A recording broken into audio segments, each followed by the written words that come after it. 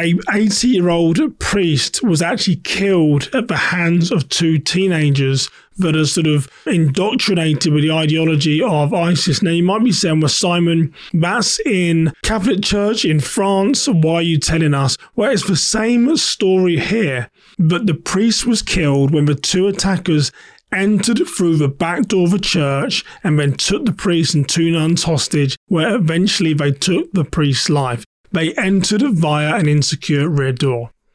This is the Church Security Made Simple podcast, giving leaders practical solutions to help make your community safer. I'm your host, Simon Osmo, and I'm on a mission to keep his churches safe.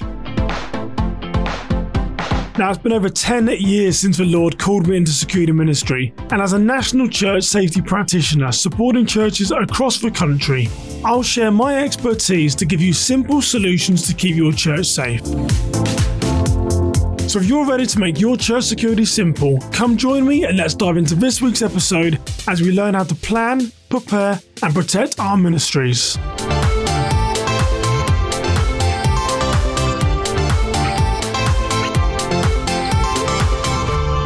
On today's episode, I'm going to be talking about the danger of the insecure rear door, and I'm smirking to myself a little bit because when I think of the insecure rear doors at house of worship, it's most often the worship teams that are responsible for not locking doors, propping doors open, and they seem to be the worst offenders. However, they are not the only offenders, but they seem to be one of the worst offenders. So I thought it was a good time to offer some perspective and thoughts about the danger of the insecure rear door, and then give you some solutions as to how we can combat it. But I want to start off with a case study. Now, the First United Presbyterian Church in Pennsylvania in 2013, a 53-year-old retired school teacher called Gregory Eldred, a couple of years prior to the incident, had divorced his wife, Darla.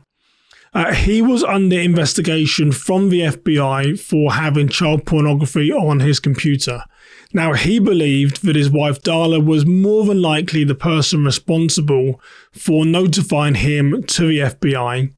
But he was seen one day at his church, pacing back and forth outside the church. And we're not going to cover indicators today, but there were several indicators that harm was about to take place.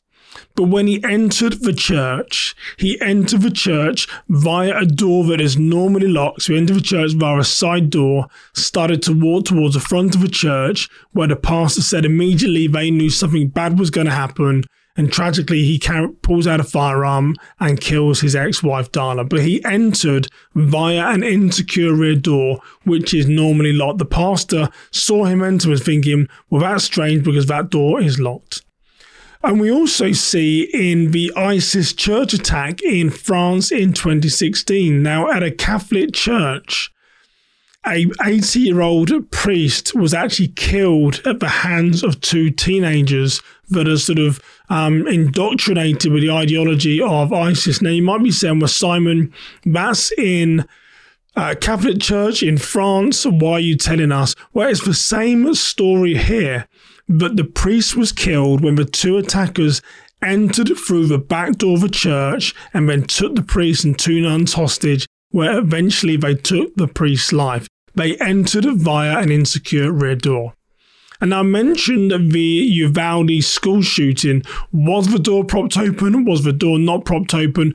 In the public inquiry, we'll get to the outcome as to what truly happened. However, we do know from news reports there was a culture of propping the door open because there was a rock there. One of the teachers that had the allegation that they propped the door open, their attorney came back and said the teacher unpropped the door. They saw a door was propped open with stone. They recognized the danger, and then they unpropped the door and then they locked the door. Either way there, it tells me that there was a culture at that school of propping door opens. Now, we saw this again recently at the Michigan State shooting this year, where again people tragically lost their lives at the college. But the assailant entered the college via an insecure door to the student union. So we're seeing a theme here. These perpetrators are entering not by the front door where they're going to be seen, but they're entering via those back doors. How much more secure would we be if we were securing our perimeters? And I want to come to you with a quote from Martin Luther King, which I really like, and I feel it's topical in this conversation. And it said that we are now faced with the fact that tomorrow is today. We are confronted with the fierce urgency of now. In this unfolding conundrum of life and in history, there is such a thing as being too late. Underline that.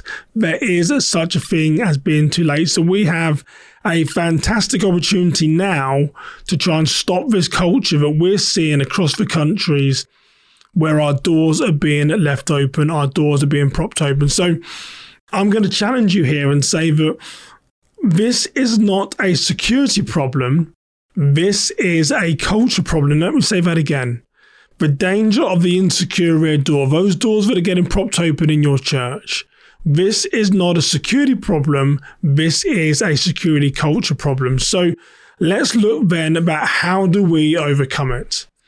Well, the first thing I want to say to you is give yourself some grace. We often are challenged. We're often working alone. We're often trying to change culture, all these things to make sure that our house of worship is safe. And I really want you to know that it's really important to give yourself some grace, because do what you can, but don't feel that everything rests on your shoulders. But you see there's a problem. You know that people are leaving your doors open. They're propping doors open. You see the danger because you're security minded. But make sure you're giving yourself some grace as to how to resolve it.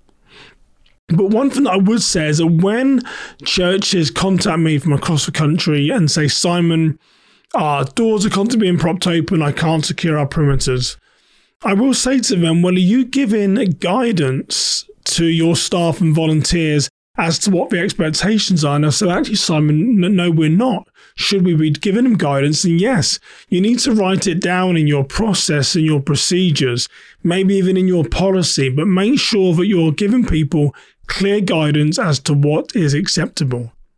Now, the next thing I always say is, well, you've got to challenge these individuals.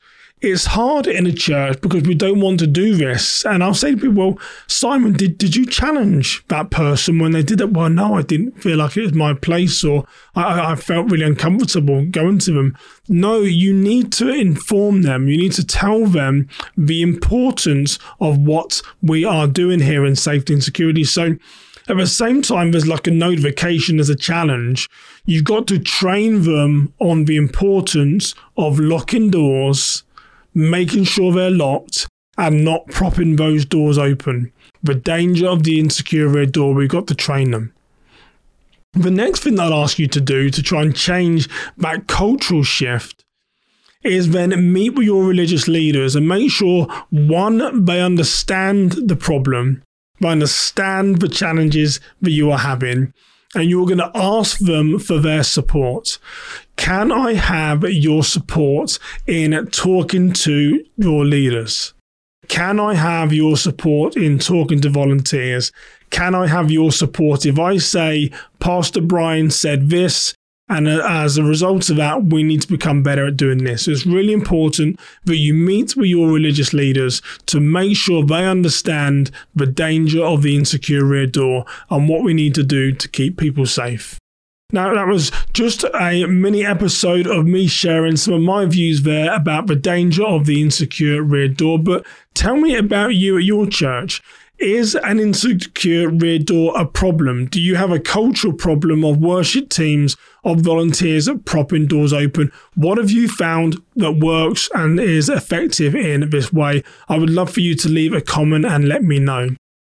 A lot of you often ask about the trainings that I do in the webinars. I do a monthly webinar, which I'll post a link below if you want to join one of those webinars. And people say, well, can we have the video? Well, my training videos go into my product, which is called the Worship Security Academy Video Coach. The Video Coach, I'll drop a link below. In that Video Coach, we have trainings from Colchin, Tina Rowe, Dr. James Denzi from the Violence Project, There's information on insurance, there's information on threat assessment, there's information on legalities. There is like 70 videos and now over 50 hours of training materials. So if you want to get involved in the WSA video coach, I'll post a link below. It is a great place to grow your learning and your knowledge. But for now, I hope you stay safe, you have a blessed day, and I shall see you in the next episode. Take care, everybody. Thank you for listening to the Church Security Made Simple podcast. If you're looking for training on how to keep you and your church community safe, or if you're interested in working with me on my 5-week group coaching program, please head over to worshipsecurity.org. And if you've enjoyed this podcast episode, don't forget to rate and review wherever you are listening. Now, I'll be back with you on the next episode, but until then, stay safe, have a blessed day, and remember, always plan, prepare, and protect your ministry.